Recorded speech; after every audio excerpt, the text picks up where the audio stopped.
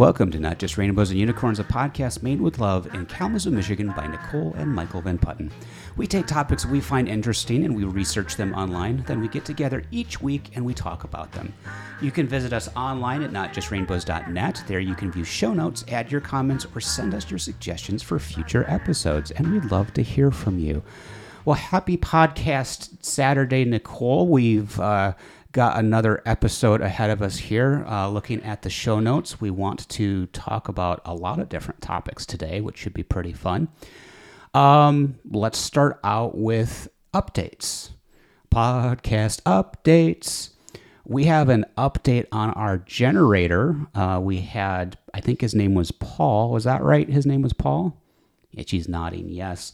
Came back on Friday and he wired our generator. And so now if we have a power outage, we have a really simple switch that we can flip. We can attach our generator and just run it straight into our main power panel, which is pretty nifty. I wish that we had this a couple weeks back. It would have been really, really handy. But the beautiful thing is now we've got this set up so that if we do lose power, whether it's during the summer when we need to be able to have AC because it's too hot, or if it's because it's the middle of winter, we can keep our heat going. So it's fantastic. It didn't cost very much to do. It was a total of about $600 in parts and labor. And we luckily found, I think we mentioned Paul on a previous episode, he was a very skilled electrician who we found via our favorite HVAC person, Mark Norris. So we are now in super generator competency land. One of the things I really liked about Paul, too, is he told me a lot of things to keep an eye out for with our generator, like not using the standard fuel that you get at the gas station. Evidently, there are multiple kinds of gasoline. I think we talked about this in the last episode. There is like regular gasoline that has some additives and things for engines. It's typically intended to be used in a very short time frame. Within a couple weeks, it can start to destabilize and have changes in it. And then there's this recreational gasoline, which is just, I guess, pure gasoline. And that is the kind that we need to use in generators.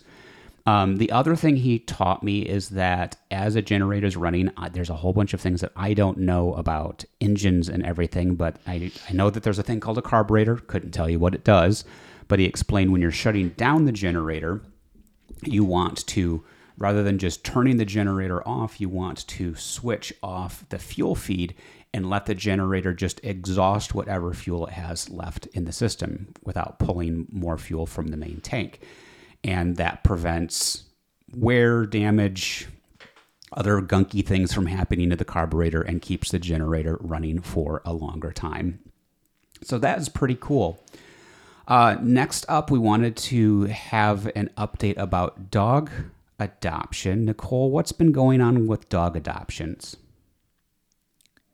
We looked at a dog in Indiana at the same place that we found Wilhelmina, and so we're going down there next weekend to visit her. And hopefully it'll work out. It's a new adventure, and we don't know. What are the odds of that happening? We've like looked at a lot of different dogs, and we've wound up reconnecting with the place where we adopted Wilhelmina from. What? How do these things happen? I don't know. I saw her on Pet Finder. I don't know. The dog is very young, and so I'm a little bit hesitant. Yeah, that's understandable. What about puppies do you think is important to keep in mind for people who might be thinking about adopting a puppy? Puppies are a lot of work. They are a lot of work. And if you aren't used to puppy energy, it's a lot different than a senior dog. So it's a lot of work. All right. Well, other updates that we have been playing a new game on the Switch this week.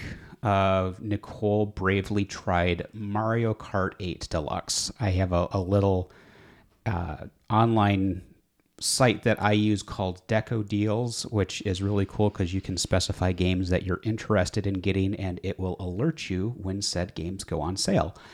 And so Mario Kart was like 33% off this past week via Amazon and a couple other online sellers. And we had looked at this game a couple times before, and racing games oftentimes are not Nicole's jam, which is understandable. We all have favorite games and genres, but we went ahead and tried it, and you actually had a couple tracks on it that you seemed to enjoy. What was your impression of Mario Kart 8 Deluxe? It was a fun game. You got to pick your own player, and you could make your own person and pick your own car. It was eventually a fun game. I enjoyed it more than I thought I would. It was fun. You got to play on different tracks, and it wasn't just one loop around and around. You got to play on different like cities, villages. I don't know. It was different Mario tracks that were, I think it was different Mario lands from different games, but it wasn't just like a track that went in a circle. You had to go around and choose different ways to go around the same track, and then there were different characters from the Mario games that were involved that were controlled by the game itself. I think there was 2 power-ups that the computer kept using on us that drove us absolutely crazy. You know which ones I'm talking about? The squid and the little lightning shell thing. Yeah. That made you itty-bitty tiny. Like, Yeah. one makes it so you're blind, you can't see hardly anything, which, you know, has its own challenges. The other makes you small and you go really, really slow. I don't know which character kept throwing them at us, but somebody did, and so that was a challenge. We tried a mode called battle mode, and I think we were both perplexed by that because things moved so quickly and it was so hard to track where the computer was to be able to go and get them. I don't think we may come back to that, but that was kind of a surprising struggle to try to do that mode. Yeah, that and the balloons. The balloons was the battle mode where you get hit 5 times and then you're out. There's like a couple modes within battle mode. I think there was like balloons and there's like a couple others in there. Maybe we'll try some of the other modes and they'll be better. Yeah, it was a fun game. I enjoyed it. I didn't expect to, but it was pretty good. One of the things that we noticed too is that it has like a lot of tracks, and so we were looking through them, and one of them were like, oh, cool, this track should be fun.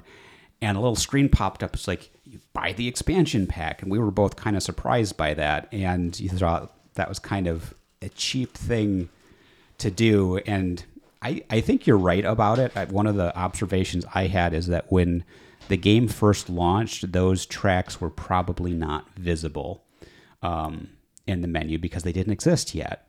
And when they brought out the expansion pack, they probably just patched the base game, and you can see all of the extra new tracks in there, but if you haven't purchased the expansion, you can't play them. And the expansion's not cheap. It's like, I don't know, $25, $30 or something like that. We may pick it up at some point.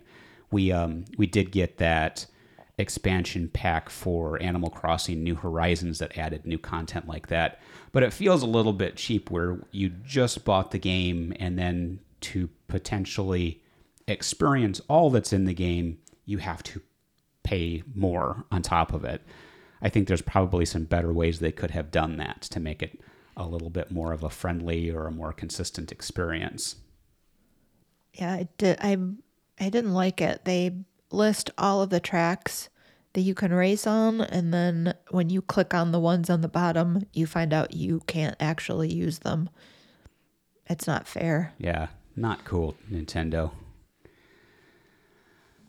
They also have a thing where you have to pay to be able to play online against other players, which is pretty standard for most gaming companies. Like Xbox has something that they call Xbox Live. PlayStation has, I don't know what they call it because I don't have a PlayStation. I used to a long, long time ago. I think the last PlayStation I had was a PlayStation 2. But you have to pay a monthly fee to be able to connect to online services for it, which I guess is okay. It's an ongoing cost for them to maintain the servers and patch it and everything else. But then they also have like a premium level of it where if you buy that premium level, in addition to being able to play like emulations of like Nintendo and Super Nintendo games, you also can play emulations of like N64 games and a whole bunch of other premium stuff. And one of the things that they include with that is if you pay for this extra fee, then you get that Mario Kart expansion pass completely for free. But I don't like the subscription model for things. I'd like to be able just to buy it and play it and be good, and it just doesn't work that way in modern digital times. So there's all that. I think that's up for all of the things for the updates. Do you have anything else that you wanted to update? No, I don't think so. All right. Well, next up in the show notes, we've got headphone maintenance. Nicole and I both have these really nice Bose headphones. They're noise canceling. I think I got mine with like a Christmas gift certificate that your mom got for me, which was really cool. You had yours for a long time just because they help kind of block out a lot of the environmental sound if you're having a bad day or a headache or things like that. And inevitably, we use these a lot. And that wear and tear, eventually we were both seeing on the ear pads that came with these headphones. And I didn't know if that meant we had to replace the entire headphone itself or if there was other options. But you turned to the internet and you did some research, as you're very gifted at doing. And what did you find? They make replacement ear pad that you can buy, and they're not very expensive. Bose doesn't make them, but a lot of different companies do. You just order them from Amazon, and they just click right on. They make the replacement pad for the top of the head too, but I think it wraps around, so it's a little bit different. But the ear pads just click on, and you can get different colors, and it just makes your headphones like new again. And they feel nicer on your ears because it's not quite scraggly like it was before. You don't have little disintegrated bits of fabric falling onto your clothing and stuff when you're wearing them. How much did you pay for the ones that we got? I don't Was it like $10 or something like that? They're $15 a pair, and they come less expensive, but the ones that I got came with a little tool in them, and people said that the tool is worth the extra couple dollars. So I would agree with that. If I didn't have the tool, I'd have a hard time completely getting them on. Like I was in charge of doing the swap out for both of ours, so I did mine first and was a little bit afraid because the first step is to hold the padded part and pull it off. So I was like, what am I going to tear apart, and will I be able to get it back together again? But I followed the instructions. I did it. I pull it off, and on the bottom of it, there essentially is like a plastic ridge or nub, and the replacement pads have a part that has to essentially need a little help to get underneath that, so that essentially kind of like locks securely in place, and that's where the tool comes into play. And it's just kind of like a flat toothpick type thing.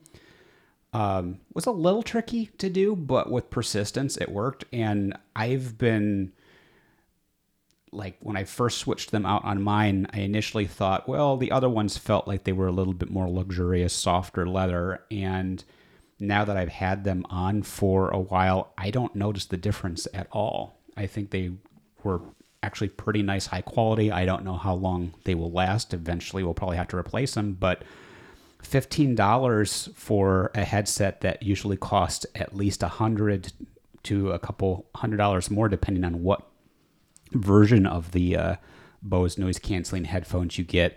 That's a small price to pay to be able to get some more life out of them versus having to pay $100 or more to replace your headphones because they've worn out. So good on the companies. The aftermarket really delivered on that. I didn't realize that Bose does not offer that at all. It's kind of a crappy thing on their part. Apple takes a lot of flack for all of the kind of pre-planned obsolescence of their devices so that eventually you just have to throw it away and replace it, which creates a lot of electronic waste. If people had to do that every single time to get a new headphones, I mean, it's great for the Bose company because, hey, revenue. But if you're just forcing people to needlessly buy another set of electronics because of a pad that has worn out, is kind of crazy. And those pads can't cost them more than like a couple dollars to make, wouldn't you say? Yeah, I would imagine it's not an expensive part, and it's extends the life of the headphones. There's no reason why we would have to buy new headphones. They work perfectly well with a new pad on it. So I don't know. Yeah. So next up, we wanted to talk about time changes. I know that we had, I think, a complete episode about time changes around this time last year. I still can't remember whether it's daylight savings time or daylight saving time. But is it already that time of year, Nicole, for the time change to occur? It is. We spring forward tonight. We lose an hour of sleep, and it's just time for the time to change. So we usually have a list of things that we do when the time changes. We always check all of our smoke detectors and carbon monoxide detectors to make sure that we don't have to replace any of them. We change all of the filters on our air conditioner, and if you have a heating system, you should change those filters as well. You should clean out your dryer vent and your duct work on your dryer, and you should clean out the back of your refrigerator and the front, the little vent on the front of your fridge. Just use a vacuum and clean out that. You should also reverse your ceiling fan because the weather is going to change. And if you use a ceiling fan, I can't remember what it is, but the way the ceiling fan blows when the weather is warmer, it should blow air down because hot air rises. I don't know. Just reverse it so that it's blowing the opposite direction. If you have a drain in your basement that you don't use a lot, you should pour water down it. Technically, you should be doing this every month, but if you don't ever do it, you should pour hot water. Just get a bucket of hot water and just pour the bucket down there, and it will prevent it from smelling, and it will prevent it from any animals from coming up the drain. And there's some kind of condition called like a dry drain that can be problematic, and it prevents that from happening. We'll have to like go into that in more detail at some time. I did a quick Google search about fan rotation for the winter, and the web says that the ceiling fan should be spinning in the counterclockwise direction during the summer months and clockwise in the cooler winter months and fall months. That helps the airflow in the correct direction. So clockwise winter, counterclockwise summer. So we should be changing it to the counterclockwise direction pretty soon. Yeah, most fans just have like a little switch that you just flip right at the top. Our fan has a remote control, so you have to, every single time the time changes, we have to Google it, and you have to press like 3 buttons at the same time and hold them down, and it's stupidly complicated. But my parents' fans, you just have a little switch and you climb up on the bed and you flip it and it's done. But ours is fancy and you don't even have to climb up on the bed. There's probably still a switch up there if needed, I would imagine. But yeah, that's pretty cool. And also you should check your medicine cabinet and throw away any, I guess not throw away, because really if you have Tylenol or Advil or whatever that's in there, ibuprofen that's out of date, just keep it.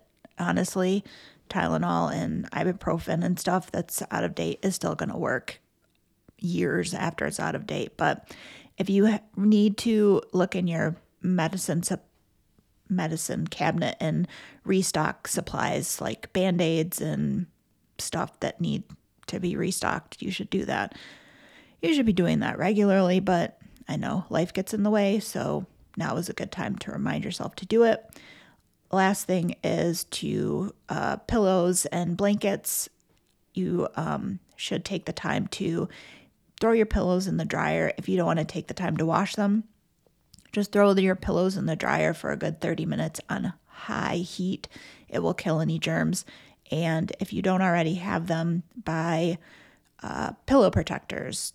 They're usually called like dust covers or something. They zip up and they will help you to protect your pillows from absorbing all of the sweat and dead skin cells that you put off at night. And then you can just wash those instead of having to wash your pillows. But you should wash your pillows or put them in the dryer today, and then take your duvet covers off and wash those. You really should wash your down comforters or comforters, but I know it's a pain in the neck. So if you can, put them in the dryer. 30 minutes will kill germs. Or if you have Odoban, spray everything down with Odoban, open the windows, air everything out. That's good. So just try to kill as many germs as you can. We have a better life because of all of these tips that you have. I think we wanted to move into what we intend to be our final segment of the show today. But before we do, just because we really respect and have empathy for a lot of people, we're going to talk about something about dogs that some people who have had dogs might find triggering. So if you sometimes feel emotional about dogs, now is a good time to go and do something else. Listen to one of our previous episodes. With that warning out there, we're going to be talking about the really hard experience that can happen when you have to look at possibly surrendering a dog or rehoming a dog that you have. We have had a couple friends of our family in the past year who needed some help doing this. And because we talk a lot about dogs, people kind of figured, hey, Michael and Nicole know a lot about dogs. Maybe they know how to handle this. So we wanted to talk about this. And don't know exactly the best way to dive into it. It's one of those tough transitions, but I guess the scenario is you or somebody that you know has had a change in their life. They may have gotten a new job, needed to move to a new city, and they were previously living in a house and they didn't have access to that in the new city, and they're living in an apartment and they need to rehome their dog. Another situation or scenario that can sometimes bring this up is, as you age, maybe you got a very large, energetic dog and your ability to be mobile has decreased because of an injury or other life event, and you can't keep up with the dog, or the dog is larger than you, and you're worried that the dog might knock somebody whose balance is not great over and cause an injury. And also scenarios of where you've had a new baby come into the family and the dog may be appearing to be aggressive to that child. All of these are heartbreaking scenarios. All of them are really hard to do. We've had different friends of the family that have experienced these types of things, and I'm thankful that they thought of us to ask. I'm thankful that Nicole was willing and able to try to consider all of the knowledge that she has. She looked at a lot of things online to try to figure out how to do this. Are there any stages, any ways of approaching this, Nicole, that you would recommend if this is something that comes up for somebody at some point in time in their life? I think the most important thing to remember when you are thinking about rehoming a dog, especially a person who has had this dog for a long time. There's a person in our life who had a dog from when the dog, we'll call the dog Spot, from when Spot was just a puppy. They had the dog for 6 years, and it's a long time. They had a they had a baby, and Spot did not like the baby, which Spot has every right to not like kids. Not everybody likes kids. It's just a thing, you know? Not people, not every person likes kids. So not every dog does like kids. And moving from being a pet parent because you have a dog in your life for that long, that dog is a member of your family and feels like a child. And because it's a dog and it's not like you can have a conversation and say, hey, you've got a younger brother or a younger sister now. You can't have that type of conversation with them. If a dog is growling or might nip at the child, something could trigger the dog. Something really horrible could happen where either the dog or your human child gets hurt badly and causes even more heartbreak and things. And like, do you have even tips of how you would assess of, is this something that could even be corrected? Is this something that we need just to have separate spaces of the house, like the dog's in the basement and the children of the house are in a different space? I think with aggression and children, I think that is a deal breaker. And I think that no matter how long the dog has been with your family, you need to rehome the dog. I don't think it's fair for anyone involved. I think that there is always a better, happier place. I think the dog will, like for instance, Spot, will have a better outcome and a happier life in another home. I think the children will be safer and Spot will be safer in the long run. It's not fair to anyone to keep everyone segregated and separated by gates and doors. It's just not a healthy household. It really, truly is not. I believe, and we don't have children in our house, but Clementine is kid friendly. Clem loves kids, and Clem is not around kids on a regular basis, but she really loves children a lot. I believe. When I'm walking her, I have to ask, like normally the rules are people are supposed to ask you if they can pet your dog. I ask people if my dog can come and say hello and meet them. So oppositely funny in that scenario. Yeah, she really enjoys getting to say hello to everyone. I believe that people can prepare their dogs for children, but you can do everything right and your dog still may not like children. It's just some dogs don't like other dogs and some dogs do not like children. It's just the way it is. It might happen, unfortunately. And so if you are in that predicament, you have to do the right thing for your dog and your family. And it sucks. It's hard. And our friend had to rehome their dog Spot recently, and it was really hard for them. And I feel terrible. But it's an impossible experience to have to go through because it hurts like a death in the family or like the loss of a lifelong friendship or relationship. And you go through, I would think, the stages of grief of kind of like denial, bargaining, all of those different phases, not always necessarily in the same order, but you definitely go through those and you start to doubt yourself and think, am I a horrible person and everything else. But I think what you say is really wise and smart, that the kind thing to do for all of the dogs and humans in your family is to try to find another place for them. Because it's the best thing to do. You've got a couple pieces of advice of where to start, because it's not like they have a class in school where they're like, hey, here's what to do if you ever have to rehome your dog. So it's like, where do you begin for that? It's not like there's a 911 number that you call for an ambulance for dog rehoming. If somebody was having to consider this type of thing, where would you recommend they start? when I helped one of our friends, I put a note on our local Reddit page. We have a Reddit community in our local city, and they were very helpful.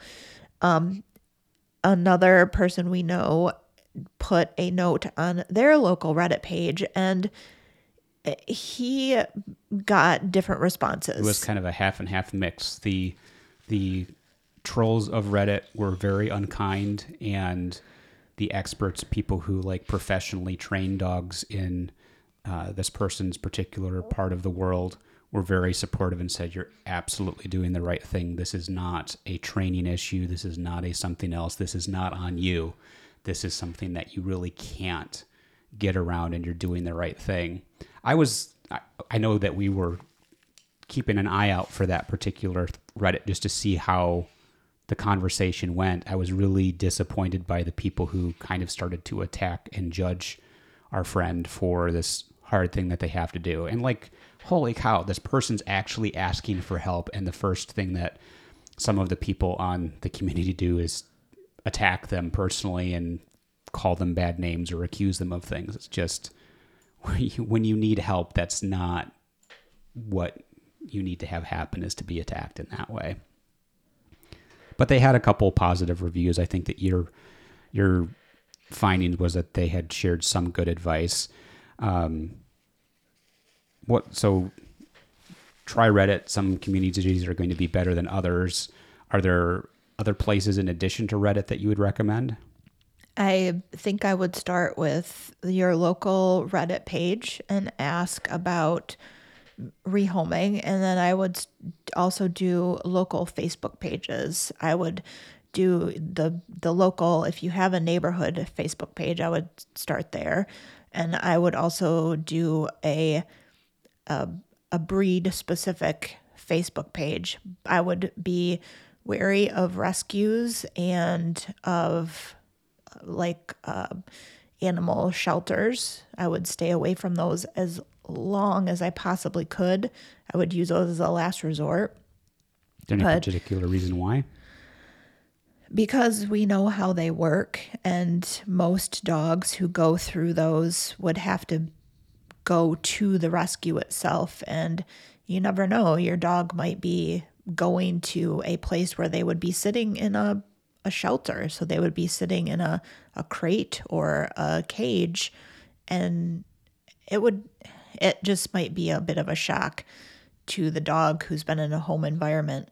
But I would also be very, very extremely upfront and honest with the people you speak to.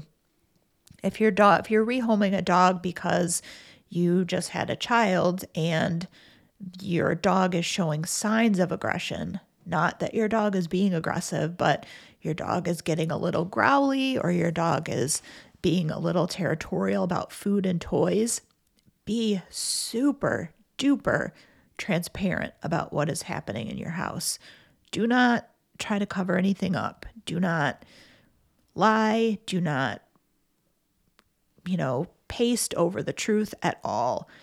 If anything, be too transparent, because you do not want your dog to go to a house where then the issues will be exacerbated and things will get worse. You want the best outcome for what is going to happen, really, because this is going to be a big change for your dog as well. So you have to think about that. Yeah. That's an interesting observation, because like if somebody naturally thought, well, I want to give my dog the best shot, and you don't disclose some of their idiosyncrasies or things, that really could create a bad situation. Like if the home that the dog's going to does have another child, one of the risks of not telling them about that is they don't have the multiple years of history that you do, and they're either going to bring the dog back to you or they're going to take it to a shelter. The dog could end up being put down. It is completely the opposite of what you would want as a pet parent and everything. So there's that. And I think that our friend actually did have success through their local Facebook connections. They had gotten in touch with a page. I think they had connected with a page that was about the specific breed of their dog. So it wasn't a rescue, but it was a local regional page about people who were fans of a specific dog. So like for us, the equivalent would be an Aussie or Newfie mix type page local to the Kalamazoo region. And he was actually able to find a home quickly. I think that he did it within a day or two, didn't he? Yeah. Most people who are really into a specific breed of dog are very passionate about that breed of dog. And you shouldn't have any issues if you talk to the right people. It's just a matter of it's who you know. It's really truly who you know. And reaching out to people and asking for help in the most honest and upfront way. That's what you have to do. You just can't be afraid to ask for help, and you have to keep asking until you find the right person. It's just about the connections that you make.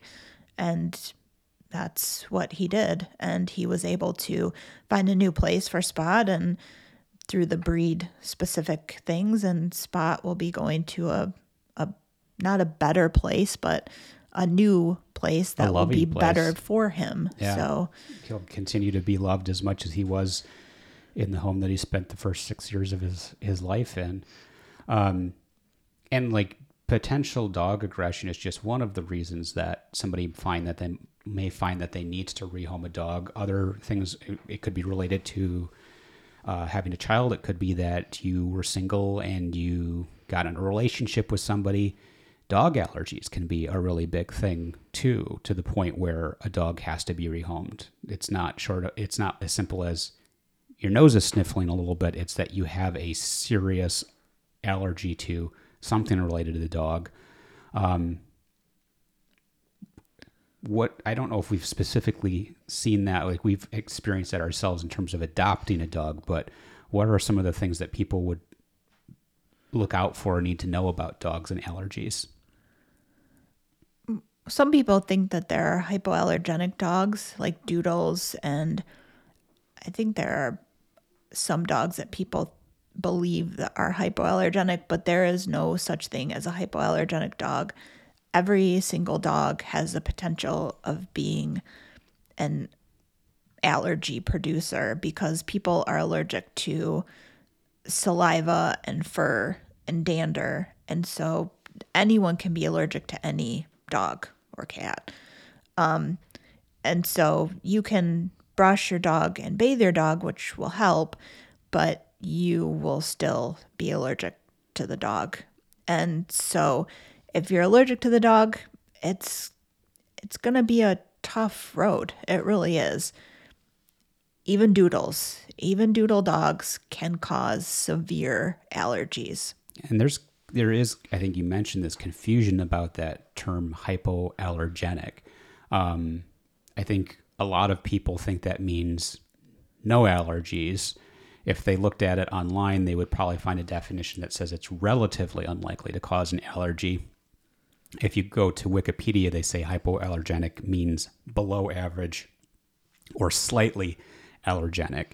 And weird facts, because we're always interested in things like this. They think that some of the first times that particular term was used was in the 50s and possibly as early as the 1940s in advertising campaigns related to cosmetics being hypoallergenic or potentially not likely to cause skin and other kinds of distress. And I mean, it's kind of like hypoallergenic to who? Like doodles can potentially be less allergic reaction generating for some people, but I think part of the key with that is it's not that way for every person, right? Yeah, people think that they're not allergic because poodles don't shed a lot, but the problem is that usually the dog that the poodle is crossed with like a golden retriever or a Labrador or a Bernese Mountain Dog, those dogs do cause the allergy. And just because a dog doesn't shed a lot doesn't mean they're not going to cause an allergic reaction, because all dogs have saliva in their mouth and you can be allergic to a dog's saliva. So it can still cause an allergic reaction. I know for me, there are certain breeds of dogs where my skin reacts to the oil that is on their hair. Like if they've been recently bathed, my hands are less reactive to it. I think it's the eczema on my hands that will sometimes react to it. But there's certain dogs where I've learned, say hello with your eyes and not with your hands, which is hard for me because I'm a hugger. But yeah, people do equate allergies being related to shedding, and it's saliva, dandruff, or oils. There's a variety of things that people can be related to, and it can vary from short hair to long hair dogs and more. For those who don't have like an extreme allergy, are there things that they can do in general to make it so that the allergies have less of an impact on them? I think brushing your dog with the correct brush and then bathing. Like when my parents' dog Lou, comes over here, we give him a bath with a de-shedding shampoo, and that does help a lot because he sheds a lot. And until he gets a good brush with the correct brush for a lab and the shampoo, which helps get his coat back under control, because he sheds. He's a lab and a hound, and he just sheds a lot. His hair gets everywhere. So consistent bathing, but it's a lot of work. If you have a 50, 60-pound dog, bathing them, it is a lot of work. So if you don't want to get into that, if you don't want to bathe your dog once a week, and if you don't want to brush your dog every day, twice a day, then that is not the dog for you. And that much bathing probably wouldn't be pleasant for the dog either. Well, you'd have to use a special shampoo. Like when we bathe Clem, we don't bathe her once a week. She gets a bath maybe every 3 months. She gets a bath with special shampoo that's oatmeal, and it's got oils in it and stuff that are good for her skin. I mean, we could give her a bath once a week with that shampoo, but we don't. You would have to spend a lot of money on products. You really, really would. One of the other aspects about potentially needing to rehome a dog is related to behavior. It's not just behavior on the dog's part, like them being aggressive, but it can be behavior that adults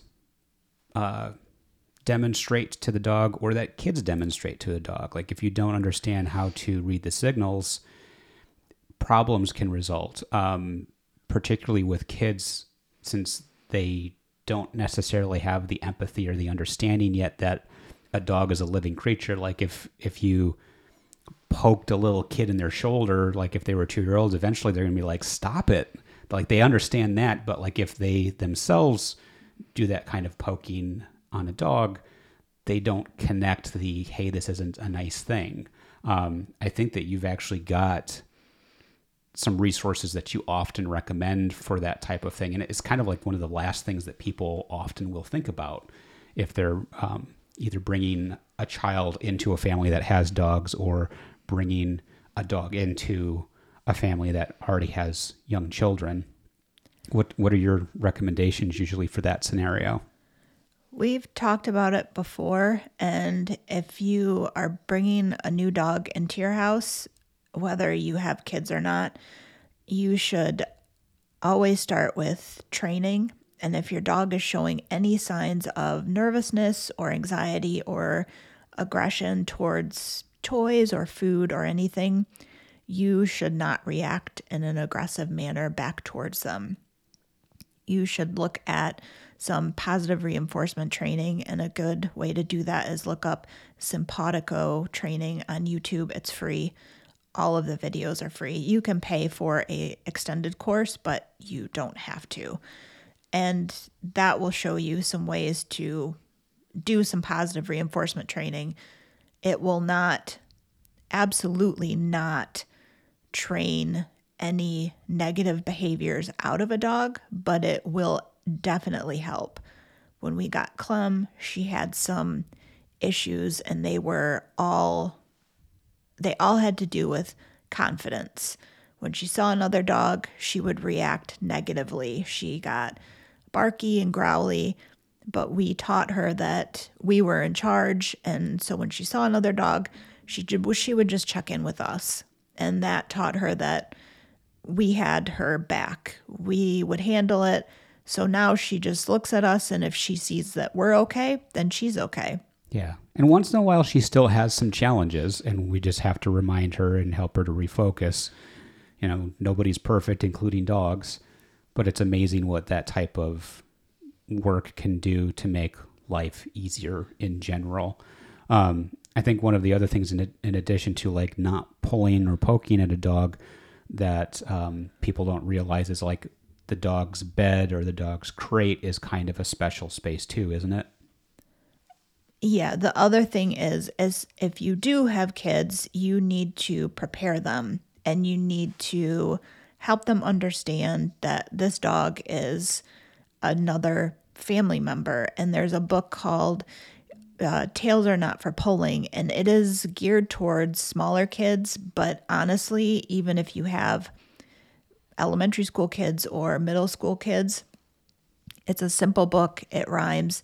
It's very easy to understand. And as soon as your kids can understand it's a board book. So it is like a cardboard book. As soon as your kids can understand that book, you need to be reading that book to them. It teaches them boundaries with animals. And it says right in that book, if you get, and it rhymes, of course, but if you get into the dog space, that dog is going to bite you. And it says that, but it says it in a nice and friendly and rhyming, kid-friendly way. But it also teaches them that the dog's bed is the dog's bed. And when the dog is on the bed, you don't go on the dog's bed, because that is where the dog goes to have their own space. And dogs are like real people. They have boundaries. And so trying to get distance if they're feeling cornered or them growling or them nipping, those are usually warning signs that their space, their boundaries are feeling at risk for them. Yeah, it is a really great book. It teaches kids how to interact with animals in a super realistic, not scary, but a very realistic, hey, these are animals. These are members of our family that we need to respect and take care of. And it's just a really great book. Elizabeth Verdict. She did a really good job. And I think that all kids need to read the book. I think it should be a part of every household that has an animal, just so that kids can be aware of, because I think a lot of kids do not understand that, we don't use the dog as a pillow. We don't pull on the dog. We don't use the dog to help us walk, and we don't pull on the fur, and we don't yank on ears and things like that. It's just, I see way too many social media posts where kids are doing that, and it just makes me cringe, because that's a recipe for disaster. It really, truly is. Certainly increases the chances that something bad is going to happen. Yeah, it is not a good deal for anyone. So we've talked a little bit about things that can make a person realize, oh, I might have to look at rehoming my dog. We've talked about some ways to find resources to make that happen. We've talked about some other related details. What about when that moment comes where a pet parent is talking to a person who may prospectively be adopting their dog? What should they do in that situation? What should they be paying attention to in terms of their feelings? Like if they have concerns, should they just steam ahead? What's the best way to work through that part of the process? I think that if you are rehoming your dog an animal that has lived with you for a while, a long time, and you are talking to a person who wants the animal to go and live with them, my belief is that you'll know. You'll have a feeling one way or the other, and it will be a gut feeling whether or not it's the right fit. I went through this with one of our friends, and he met with 3 people, and one of the people was completely qualified. The person lived in a home, had a good job, but both our friend and I knew that this person was not the right fit for the dog. We just both knew, and we discussed it, and it was interesting because we both had a gut feeling that this person, very nice person, stable in their life, but we both knew that it would not work out. Not because the person wasn't capable, but just because we both just knew. And interestingly enough, a few days later, the person contacted our friend and said, I've decided that it won't work out. So our feeling was correct. It's important to be able to listen to one's gut or their root feelings on things. Yes, I think intuition is important. Maybe not everybody has it, but I think that most people do. I think if you have a bad feeling about something, I think you should listen to it. So if you are hesitant about a person, you should pay attention to that hesitancy and just take some time and say, I need a couple days to think about this, and take the couple days. It's a big decision. It is. We've both expressed frustration with animal rescues in terms of the number of qualifying things you have to do to even be able to be considered to adopt a dog. Some of those I think we agree with. Some of them we think are a little bit too much, like having to provide pictures of every room in your house and provide 10 references and things like that. Like, I understand people looking out for the welfare of the dog. But if somebody is a first-time pet owner and they're having to think about something like this, are there any qualifying conditions to consider of whether or not the person is single and they work all day, if they have a house and a yard, if they have any experience with that particular breed? Are there any things like that that are good qualifying things to consider? All of those things. I honestly would not rehome my dog who had some behavioral issues to a person who has never had a dog before, especially who was not familiar with the breed. I just personally would not. It's up obviously to the person who's searching for a new home, but I would prefer a person who is more experienced. I would absolutely ask for a vet reference, because if a person is like me, who has had lots of experience with a specific breed, our vet has no problem giving a reference and giving anything that the person wants. As far as personal references go, I don't know. It is what it is. I think they're ridiculous, but what do I know? I think a vet reference goes way further than a personal reference, because it's a personal reference. Of course, they're going to say good things about you. I mean, I think they're weird. Not necessarily anything that you're not going to be able to discern from talking to the person yourself. Yeah, I think personal references are ridiculous. I think that you need to ask questions, and I think that if you talk to the person and the person does not ask you questions like, what are you feeding the dog?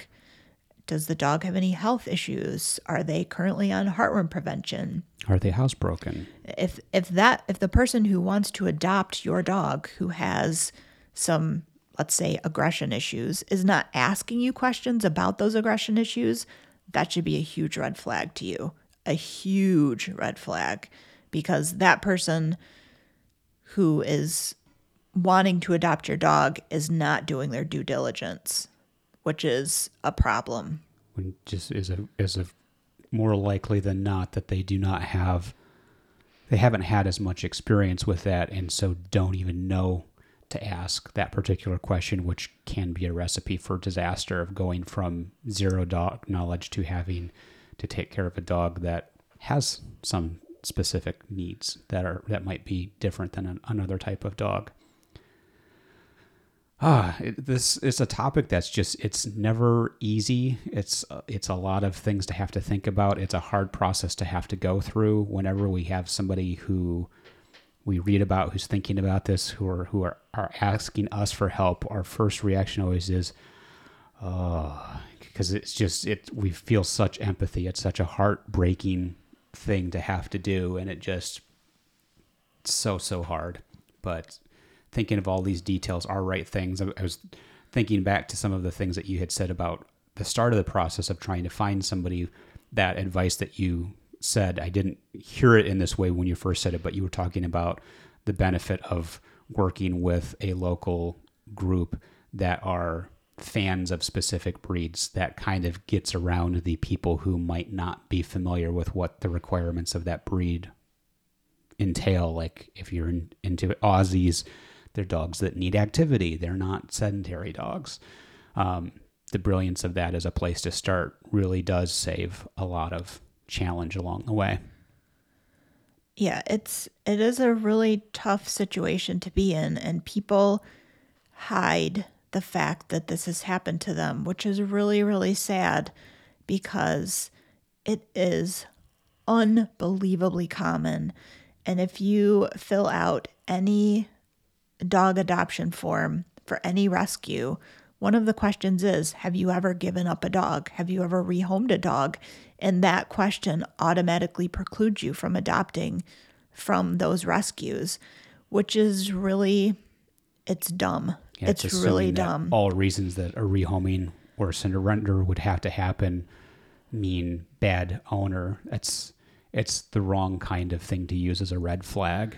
It actually should make it should, I don't want to say it should move you up on the list, but if you have rehomed a dog, that actually should make you seem more responsible. It's an indicator. It can be an indicator that you are more aware of and responsible for the actual benefit and safety of the dog.